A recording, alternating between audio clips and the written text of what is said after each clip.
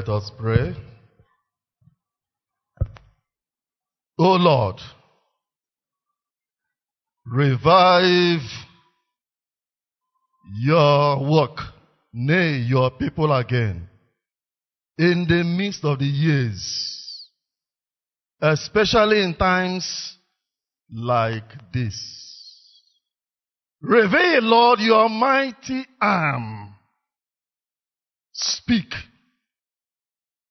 through me today with that voice that wakes the spiritually dead, that your people will hear your word today. In the name of Jesus we pray. Amen.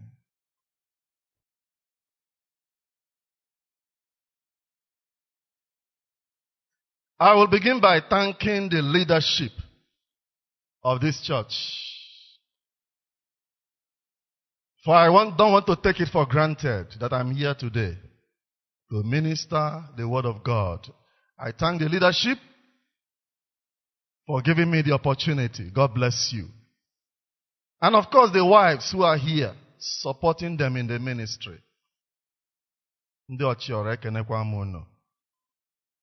My wife couldn't make it today because she's engaged in the chapel where I serve. Today, the message is centered on the youth, especially the undergraduates. Please, if you're undergraduate, can you raise your hand? I don't mean postgraduate. Undergraduate. I talk about the postgraduate. Undergraduate. If you're still in the university. Can you raise your hand again? Amen. Yes. Yes, you are many. You are here. God bless you. Though the message is primarily addressed to you, students as harbingers for revival, I think the rest of the brethren who are here will gain something, one thing or the other. I want to begin by saying that the theme taken from Habakkuk, chapter 3, verse 2, is very appropriate for the times we are living in. And I would like to make an illustration to tell you why. I want the youth, the undergraduates. Can you come? Can you come? Come. Come. I want to illustrate to you the 3 stages of the church. That's what I call the 3 stages. You may have your own stages. Your own may be 20. But I have 3. Now I would like to tell you the role of revival in these 3 stages. I want somebody who behaves like a Jim brother or a sister among you. Who among you? Is it you? You. Okay, thank you, my sister. I want somebody that will be excited. Because this is the first stage of the church. Yeah, this one looks like the one that will be in the second stage. It looks dull. The church in crisis. The continuation church. Yes, I want to make an illustration. This is the church at conversion. The church at conversion. Very active. Very passionate for the work of the master. What the master described in Revelation chapter 2, verse 4 and 5, to the Ephesian church as the first love. Go back to your first love. The first works you used to do. Excited. Now this is the church in crisis. You can see how dull he is. With a black shirt. About to die. But the master will not allow this church to die. That is the need for the revival. He will intervene with the revival in order that this church will continue. The church in continuation. And this church in continuation will eventually go back to that first stage as a Jim brother or a Jim sister. God bless you. You can go back. Now, God is the revivalist. I'm sure up till now, since the program started, we are all aware that every speaker who has been given the opportunity to speak on various aspects of this topic, we are all agreed on one point, that God himself is the revivalist. That he will use human instruments. He will use men. That's why God said, I sought for a man. And God continues to seek for a man throughout history. That will be an instrument to bring revival to a dying church. The church in crisis. We are going to go through two aspects of this sermon. I'm be done. The first is the characteristics of this church in crisis. And then the qualification God is looking for. In that student, there will be a harbinger of revival. I want to tell you, brethren, there's something a man of God wrote. God does not call the qualified. God qualifies the called. You may be there sitting down. Say, I'm not qualified to be a harbinger of revival. I want to tell you, you are qualified. Yes, as a young man you are. No matter the pranks you are playing. Do you know the man called Billy Graham? The man who died recently some years ago. He nearly reached 100 years before he died. He became one of the most influential revivalists in the 20th century. I want to give you a brief story of how he started as a young man, as a student. When he was small, the parents or the father used to buy books for him, especially Tarzan. I don't know whether some of you know about Tarzan. There is a book they call Tarzan. You know, a mythical man that goes on the tree among animals. You know, I think it was in a cartoon. Children are excited when they watch it. So Billy Graham was excited with Tarzan. And he will be behaving like Tarzan. He will climb on a tree. And yeah, like Tarzan. And will frighten horses and drivers that were passing by those days. And I'm sure parents were complaining about a young man who will be hanging on the tree, yelling like Tarzan, frightening people. And of course, what will the parents do? I'm sure the mother must have been praying for the son to desist from that habit. But one thing the father said, you are going to yell for God. And shortly after, when he was 16 years, he went to an evangelical meeting by an evangelist called Mordecai Ham. And the man preached. Meanwhile, the parents were of the Presbyterian stock. The man preached, a Baptist minister. And Billy Graham became born again, accepted Jesus. And before you know it, he entered the theological school, entered Bible college. He had initial problem. He wanted to drop out, but a man of God encouraged him. Tell young man, you have a good voice. Just like the father prophesied, you are going to yell for God. You have a good voice. And indeed, God used his voice as a worldwide evangelist for Jesus. So I want to tell you, you who are a student here today, you may be that harbinger of revival. Don't look down on yourself. Let us read the text for today. I want to bring out something to lay as a foundation for you. Jesus, where my brother read today. In Luke chapter 2, verse 40, the Bible used him as the template for every young man who can be a harbinger of revival. Let's go back to that scripture. Luke chapter 2.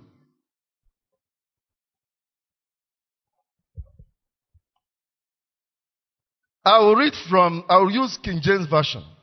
Let me read verse 40.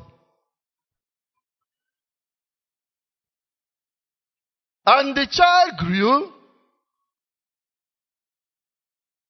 and waxed strong in the spirit, filled with wisdom, and the grace of God was upon him. Look at a similar verse 52. And Jesus, increased in wisdom and stature, and in favor with God and man. The man Jesus here, if you look at the demographics, the demographic is that of the students. You may ask me, how do I know? If you go down from verse 40, you are going to see where it was mentioned in verse 42 that he was 12 years old.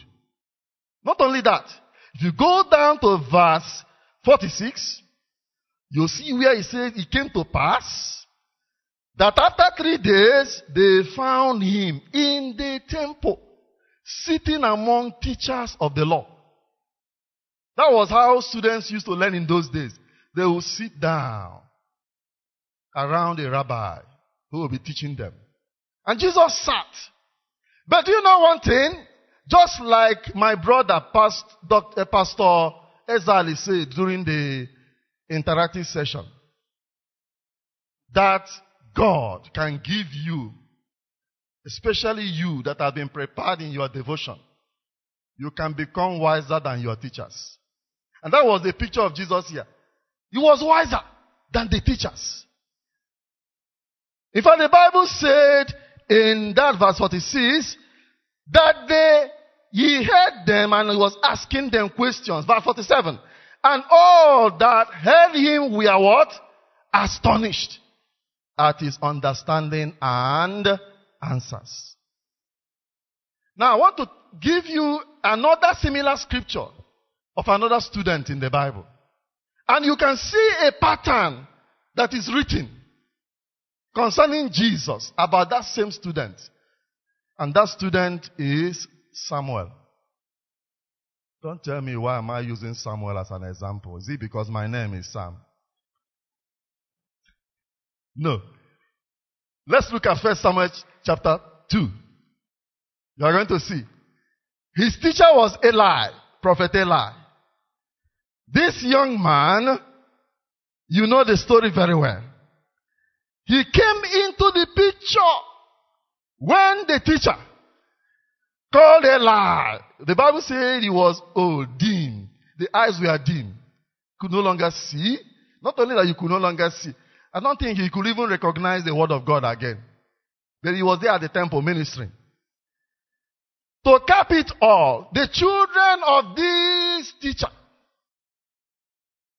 who are supposed to represent the man and continue the work of the ministry. They were terrible examples. The Bible recorded that they were sons of Belial. They did not know the Lord. That's what the Bible called them. And you see that in verse 12. Verse 12, yes. Now the sons of Eli were sons of Belial. They knew not the Lord. Now, the Bible magnified again the sins of these young men. It says, wherefore the sin of the young men were very great before the Lord, for men abhorred the offering of the Lord. Can you imagine? But do you know what? The next verse shows a contrast about that student I'm talking about. The student called Samuel. But Samuel ministered before the Lord, being a child, gathered with a linen ephod. Can you see the difference? Now look at verse 26. Similar to what we read about Jesus. Verse 26. Look at it. The child Samuel grew on. Yes, physical growth. That is the demographic of the students we are talking about. They are the people that are at the growing phase of their life. But one thing that is different is that he was in favor with the Lord. That was said about Jesus in verse 52 of Luke chapter 2. Both with the Lord and also with men. Now, brethren, I want to now lead you back again to another student before we go into the topic. Another student. Now, this student is in the New Testament. His name is Timothy. The teacher was Brother Paul. He was like an apprentice student. Now, I want you to take home what Paul told this Timothy in 1 Timothy chapter 4 verse 12. Hold on to this admonition very tightly to it as a student now, a prospective harbinger for revival. Let this message sink in your spirit man. Verse 12. Let no man despise your youth, but be thou example of the believers in word, in conversation, in charity, in spirit, in faith, and in purity. If you look at the talk show we had today, everything is centered somehow on this very verse. If you listen very well to the prophecy, everything is pointing as a challenge to you. A young man, a young lady, a student, that look, the baton will soon be handed over to you. Do you see these people at the altar? I know two of them very well when we were in the campus. Your chaplain in charge. My brother Honor. We are in the campus together.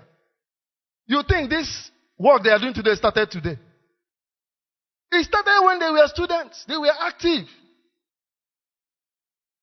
in the campus student ministry, making themselves available for the work of the master. And here they are today, serving the Lord. So the message from the prophecy to you is that very soon, these people are going to hand over the baton. And the Lord is looking for young men and women who will become harbingers of revival to hand over this thing to. Now, let's go to the topic now. The signs of the church in crisis. How do you recognize that church that is about to die? There are 3 signs. 3.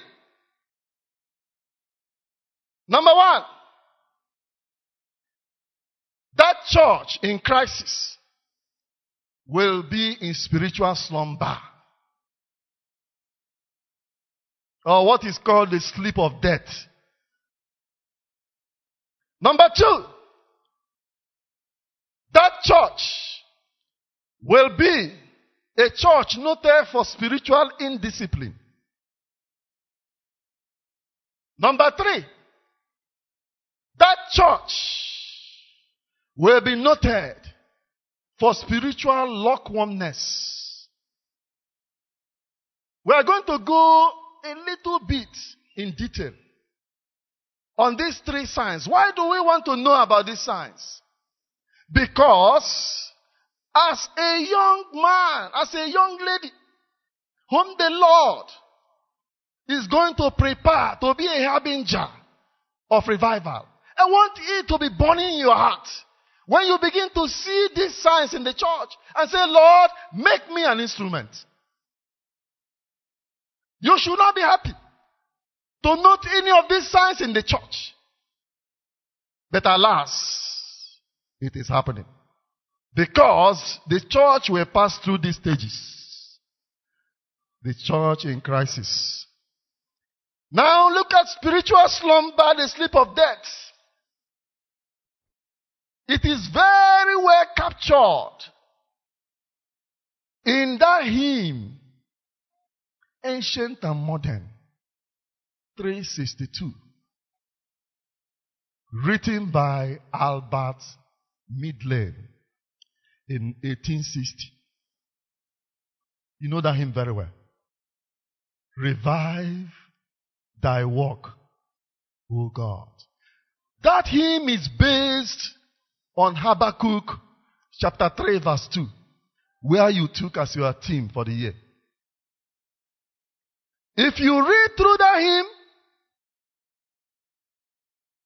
you will understand everything about revival. Every aspect about revival. But I want us to read or sing to the first two stanzas. Permit me to turn to it. Yes. Thank you very much, the organist. Revive thy work, O Lord, thy mighty arm make bare. Speak with the voice that wakes the dead and make thy people hear. Revive thy work, O Lord. Note it very well. Disturb the sleep of death. Retain the smoldering embers now by thy almighty breath. Quicken the smoldering embers now. Am I wrong? I don't know whether some of you, when you are going to the village to be with your grandmother, who cooks with firewood. I don't know whether the young men of these days have the privilege of going home. I went home on those days. We look forward to it. We went home to be with our grandmothers. And you see them when they are cooking. You will not understand the wordings of this hymn unless you experienced it. You see your grandmother, he will use the fan, he will use the mouth. That thing that is red, when the fire is about to go down red, he will use the mouth to be blowing. And fire will pick up. That's exactly what the hymn writer was saying. The fire is about to go out in the church in crisis. The church that is in the sleep of death. The fire of the Holy Ghost is about to go out. He said, by your almighty breath, quicken the smoldering ember that this fire will pick up. I've never seen a hymn that talked about revival like this hymn. I'll take time to sing or read or meditate from stanza 1 to the last stanza. You understand revival. Hallelujah. The sleep of death. Do you know this hymn is scripture? Until you read Ezekiel chapter 37, you understand this hymn. Let's look at Ezekiel 37. 1 to 10. You remember the valley of the dry bone? Hallelujah. And the prophet told the Lord, shall these bones live? Shall they live? And you know what bones mean, the implication of bone? Death. But this one they call it dry bone. That means the type of death. There is no hope. But do you know what the prophet told the Lord? When the Lord said, shall these bones live? He said, Lord, you know. Thou knowest. Why? Because, as we all agreed, God himself is the revivalist. He's the one that will revive. So, right from the Old Testament to the New Testament, as he dealt with the people of Israel, and he's dealing with the church, it's the same way. He's the one that will bring revival. And what happened? And the instruction was given. The bones came together. Sinews came together. Flesh came together. But there was no life.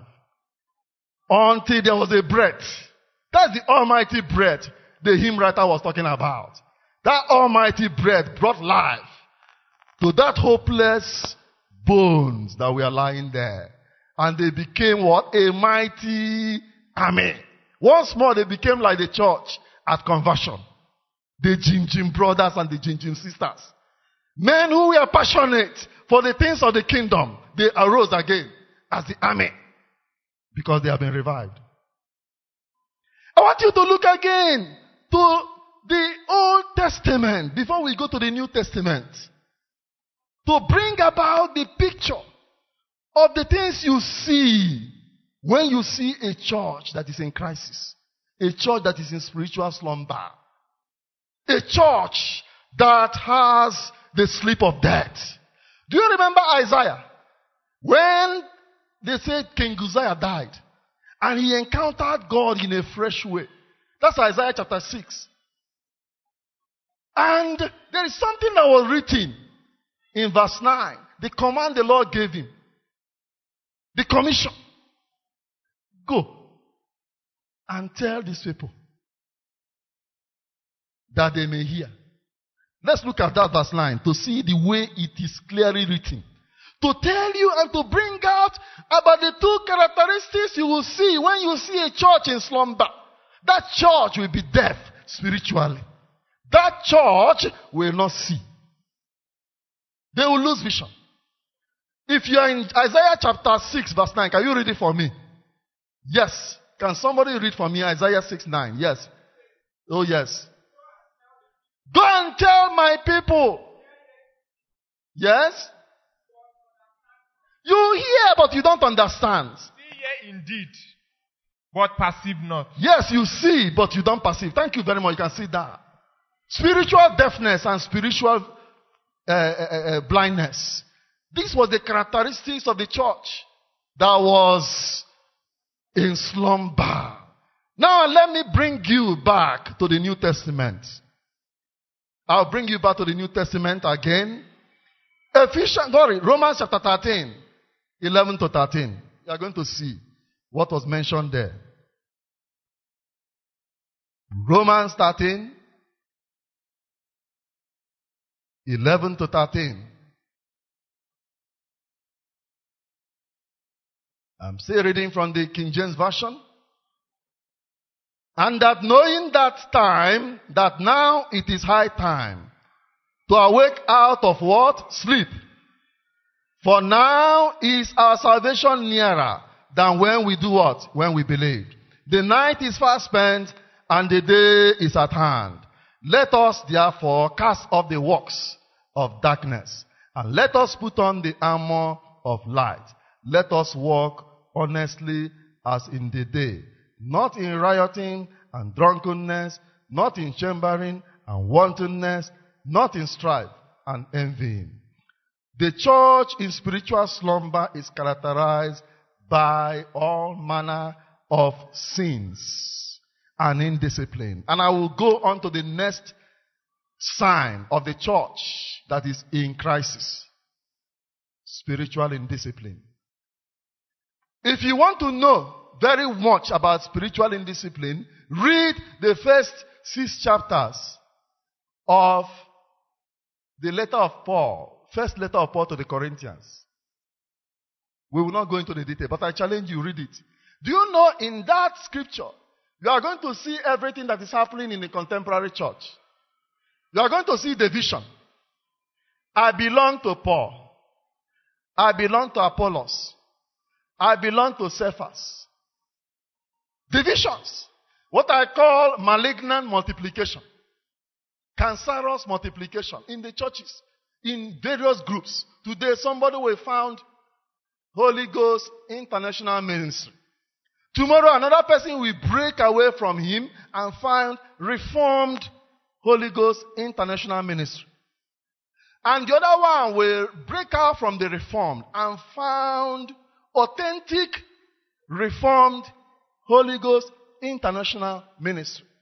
The multiplication will continue.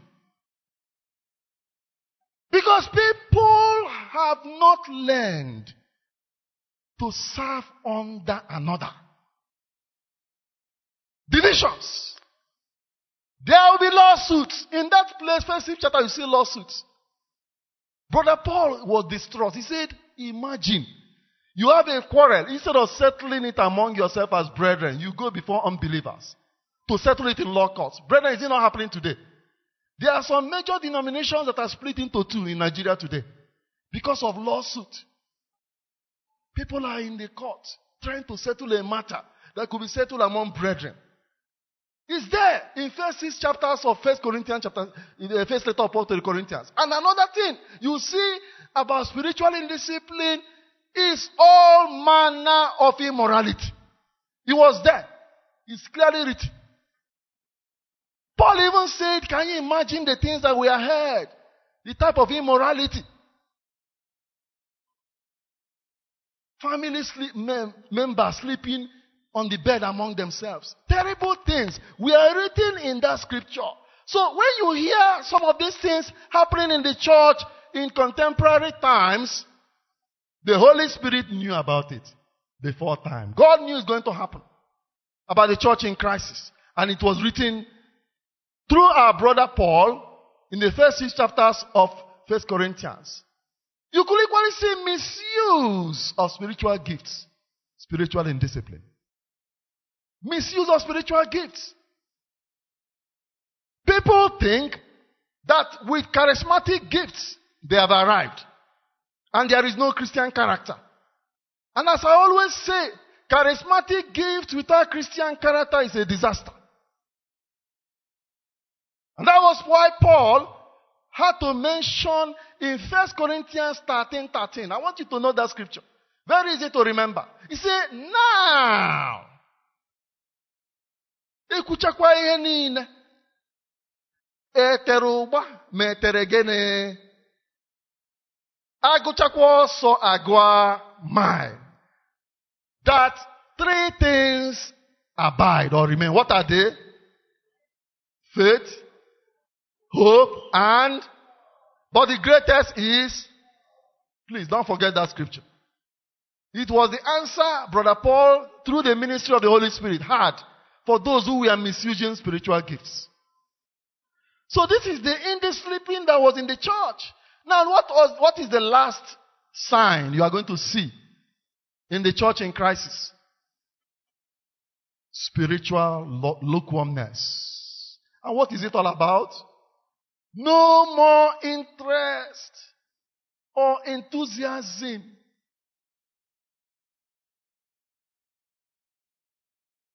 Do you know the meaning of revival? Revival means a reawakening of the passionate commitment. Passion. You know what is passion? When somebody is passionate about something. I don't know how the young men will know what I'm talking about. Let's look at these young men now who are students. Let me tell you things they may be passionate about. Let me give you an example. The things they may be passionate about. Some of them are very passionate about the Android phone. So when you are chatting with them, look at what they'll be doing. When you are chatting with them, and they are lost in the social media, you are telling him something, his mind is on that.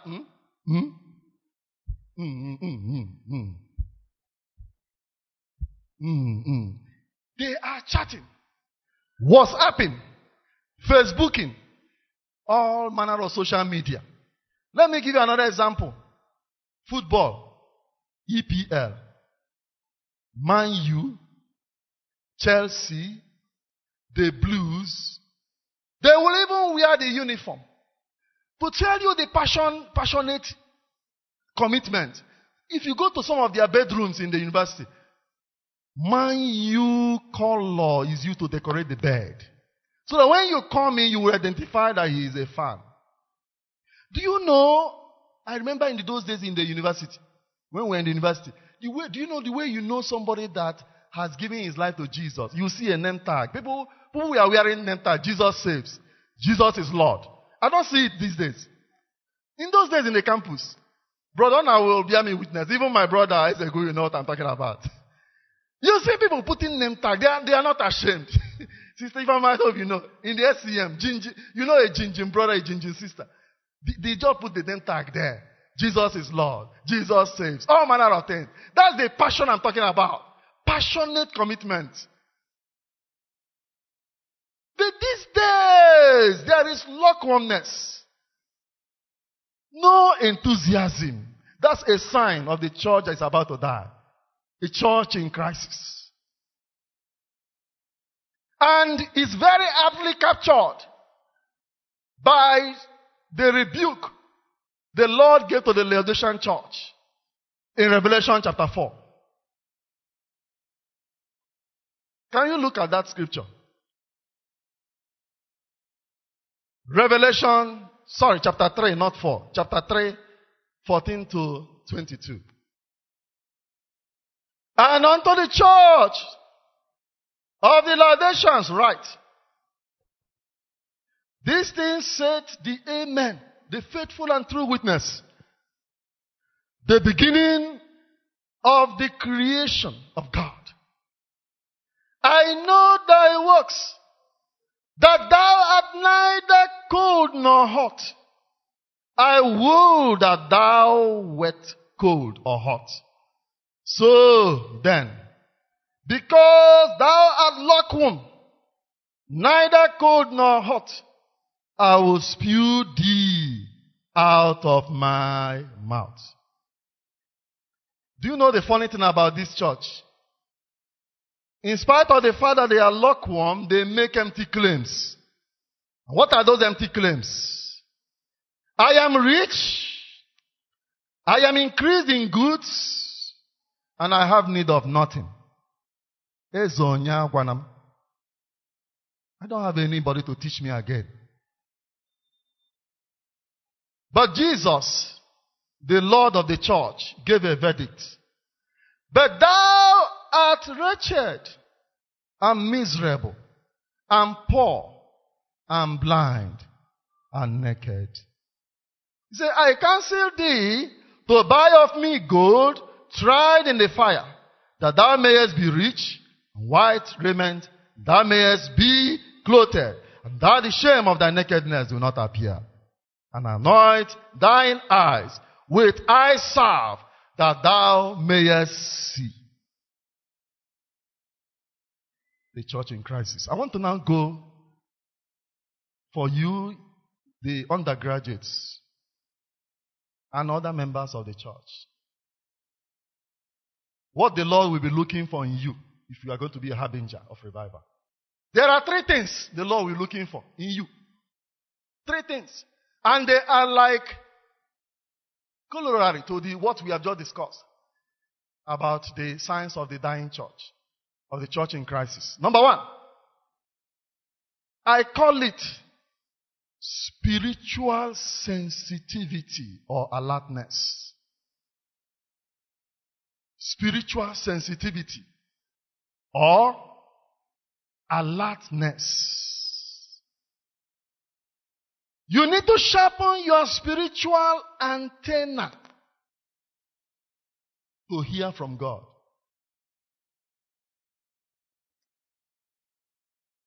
And you may tell me how.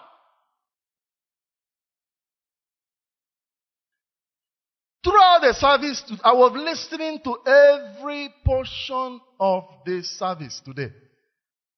And I want to tell you, I am glad that what I wrote down was somehow highlighted. Whether in the talk show or during the prayer session. And what is the way you can sharpen your spiritual antenna to hear from God? Undergraduates, students, listening to me. Let me give you a natural law you don't know. Do you know that there are invisible voices floating in this arena? Do you know if you want to hear the voice of a white man from America, you can hear it right now. It's floating here. Or a voice of a man from China. All the voices are here, but some of you cannot hear. But you have a transistor radio that can tune. You may tune into Radio America. Voice of America. You'll be surprised. You just hear Voice of America, hearing a voice speaking. But without the transistor radio, you will not hear anything. So the same way God is speaking. God is speaking. But you need to sharpen your antenna to hear from God. And that is what we are saying. How can you do it? And that is what has been mentioned variously. Number 1, devotion You must have a devotion, a time of devotion. It was mentioned during the talk show. It was prayed for during the prayer time. You must have a time too to worship God. Very important. You have a time to worship God. You must have a time to pray. And let me tell you, and you must pray by S-O-P-E, soap. You must pray in secret. You must pray with openness. You must pray with persistence. You must pray with expectancy. For the secret of prayer is praying in secret. That's the secret of prayer. Praying in secret. As Jesus said, shut the door, let no man see you, and pray. And it is there that you can be open to God. Openness. Who you are is laid bare to God. In that secrecy, as you talk to God in prayer, God can talk to you if your antenna is sharp. And let me tell you, it is at that time that God can minister to you about the need for a revival in the church. If it is a burden in your heart. And finally, the word of God must be your companion. Our brother, Reverend Ezali, mentioned it during the talk show. About reading the word of God. If you are indisciplined in reading it and meditating, use a Bible guide. There are so many Bible guides you can use. And when you do so, you may receive something, a burden. The second thing God is looking for, if you can be a harbinger or reviver, is the spirit of discipleship. I call it spiritual discipline. And there are 3 ways you can attain it. Self-separation from the world, self-abasement, and self-denial. And it is well captured in the hymn 333. If you want to know about discipleship, sing and meditate this hymn, written by Reverend C.W. Everest in 1833. Let's sing the first stanza. Permit me. Please, let's turn to it. Hymn 333.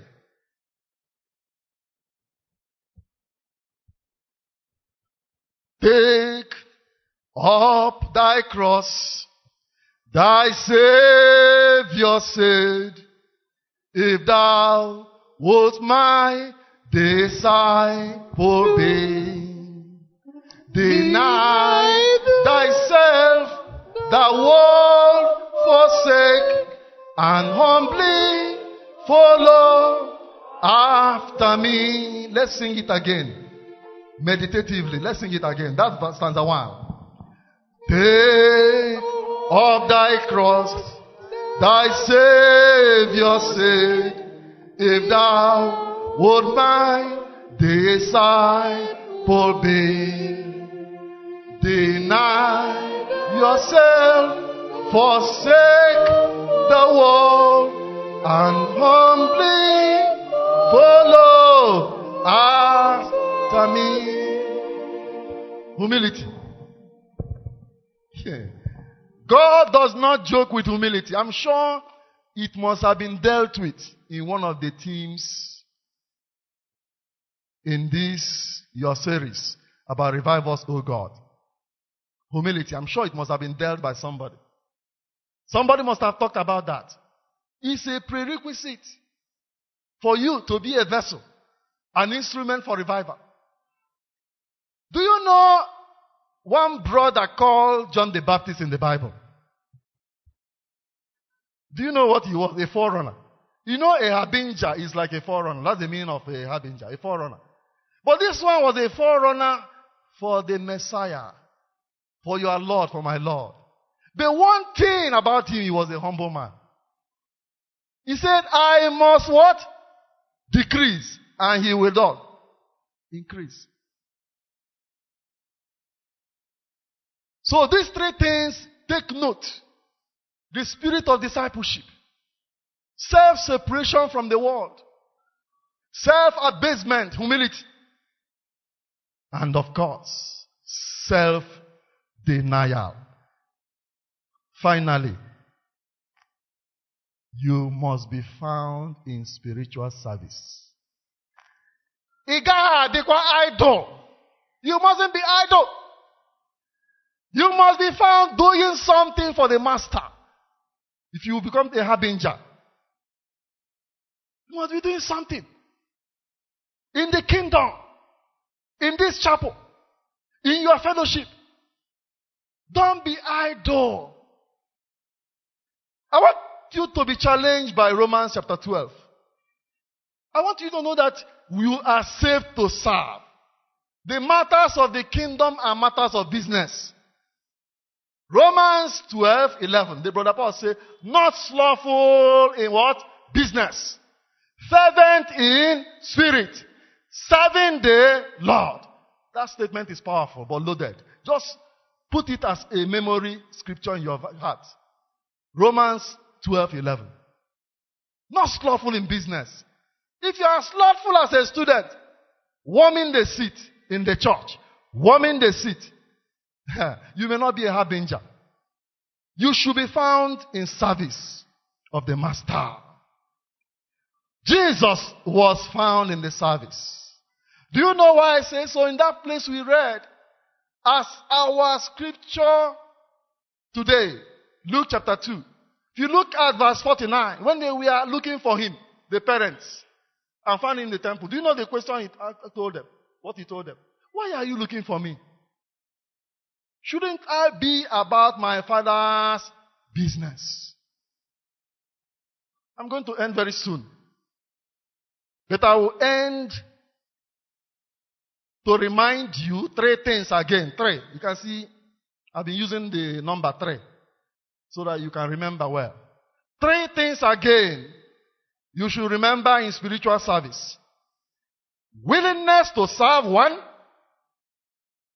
Fruitfulness in service, 2. And faithfulness in little things committed to you. When God finds you faithful in little things, He will give you more to do. I will end with this story to challenge you again, young men who are students. The story about Rabbi Zacharias. I don't know whether anybody knows who Rabbi Zacharias is. Does anybody know? Can you raise your hand if you know him? Thank you, my brother. Thank you, my sister. Yes. Thank you. Rabbi Zacharias, he died in May this year. A wonderful Christian apologist. It's as if God raised that man to defend the Christian faith among the intellectually resistant. You know, there are people who have brain. You know, brain, they push it away. God raised this man to be a defender of the gospel, to be a revivalist among people like that. But how did he start? He had a story. I want to share with you briefly the little I read about his story. Because it touches you who are a student, a young man. At 17 years, they were originally born in India. And their parents were Anglicans. They were going to Anglican church. But Rabbi Zacharias was a skeptic. He was doubting. Doubting about the things of the Christian faith. As I'm sure some young men may be doubting, their parents are drawing them to church. But because you are in the university, you are in the age of reason, you will doubt. And you know, our God is a God of humor. God was watching this skeptic, this young man. You are a skeptic. Your parents are in the church. I'm going to make you a harbinger of revival among skeptics. That was what God made him. And how did it happen? At some point in time of the crisis in his life, he took a poison. He drank poison. And landed in the hospital bed. It was when he was being treated in the hospital that a Christian worker brought a Bible. And the mother was reading the Bible. Thank God for mothers. Somebody talked about mothers that pray for their children during the time we are praying today. Ministry of mothers who can intercede. The mother brought the Bible. And particularly, the Christian worker said, let him read John chapter 14, 19 to him. Because this young man was about to die. And John chapter 14, the second verse of that chapter 9, that's the second part of verse 19. Jesus said, because I live, you shall live. That was a challenge to the young man. He held on to the Lord. I said, Lord, if this is true, if I can survive this in the hospital, that you are truly life, that you can give life, I make a commitment to you today. I will serve you throughout the rest of my life. I will commit myself to seeking the truth about you. And the Lord answered the prayer. And he was out of the hospital bed. Do you know what? The family relocated to Canada. That was how he later became a Canadian American. That was in 1966. But do you know what happened? To show you that he was still serving the Lord. He found himself in the service. He didn't give up. He didn't fail in the commitment. He came all the way from Canada in the summer of 1971 and ministered among the United States soldiers who were serving in Vietnam. He was an instrument of evangelism among those soldiers. And that was how his ministry began. He now went from one Bible college to another to improve himself. A young man from 17 years. Many of you are older than him today. Undergraduates. Many of you are younger. But I want to tell you, I want to challenge you. You can be a harbinger or reviver. As the prophecy we heard here today said, very soon, this generation that are servants of the Lord at the altar will go away. And the baton will be handed over to you. Are you ready to receive the baton? Are you ready? And there is a special prayer that I want to be prayed for those who are ready. Those who will realize today that God does not call the qualified, but God qualifies the called. Don't look down on your youth. Don't look down on yourself. I cannot be a harbinger or reviver. You can be. I've told these stories, 2 stories for you to know that you can be an instrument that will be heard all over the world. And let us pray. And as we pray, it's a challenge. If you're a young man, if you're a student, undergraduate, I want you to stand up. Just stand up. All of you who are students, yes, I'm led, yes. All of you who are undergraduates today, yes, stand up. Stand up. Thank you very much. Thank you very much. Thank you. Just stand up. I am led in my heart. Some of you here today will become great. See me repeating it. Great harbingers or revival in the church of God. I don't know who is. I don't know who that person is. But I am convinced. I want the chaplain in charge, my archdeacon, to pray for you people. Not this day. A day like this. Some of you may become Billy Graham. Some of you may become Revi Zachariah. In the name of Jesus. Amen.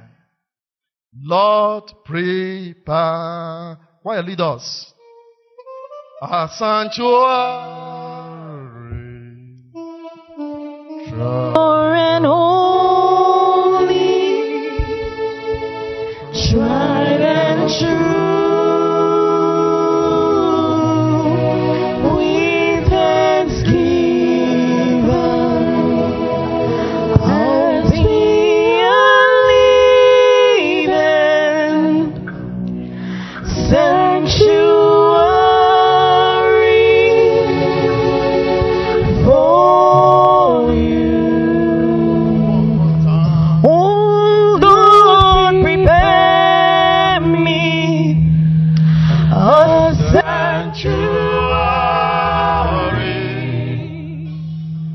Pure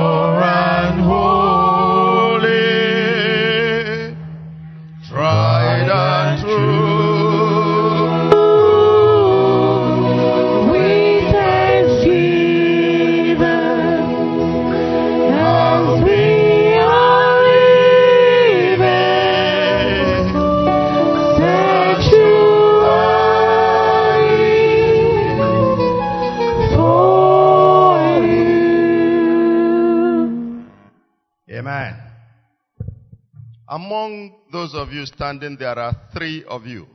2 young men and 1 lady. One of the young men, about 2 years ago, the Lord ministered to you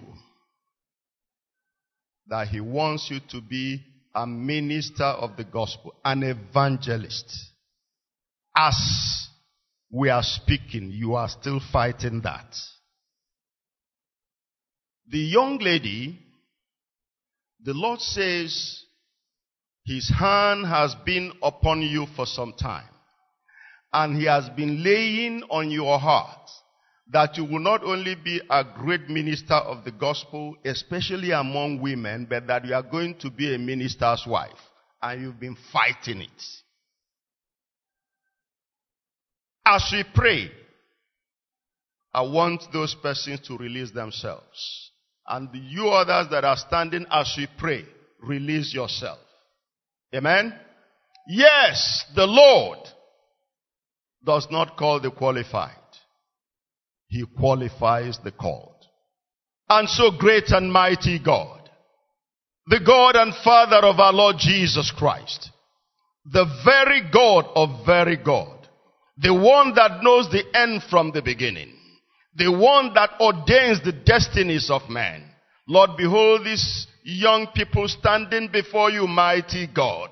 Mighty God, lift up your strong and mighty hand afresh upon them. Lord, open their eyes to see. Father, open their ears to hear. Lord, grant them a discerning heart.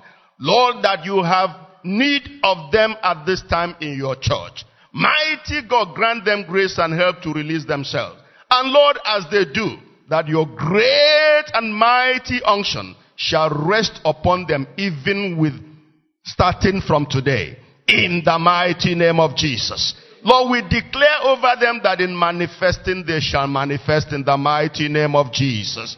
Lord, we declare over them, O God, that they shall be mighty instruments in your hand.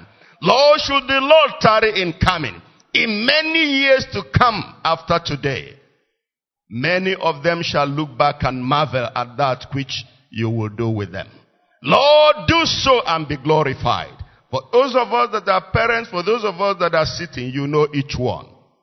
Draw us afresh to yourself. Mighty God, draw us each one afresh to yourself. So that, Lord, in this age and time when the church is in backsliding, Father, you will light a new fire among us. Lord, may it be to the glory and to the praise of your name. In the matchless name of the Lord Jesus. Amen. We praise thee, O Lord.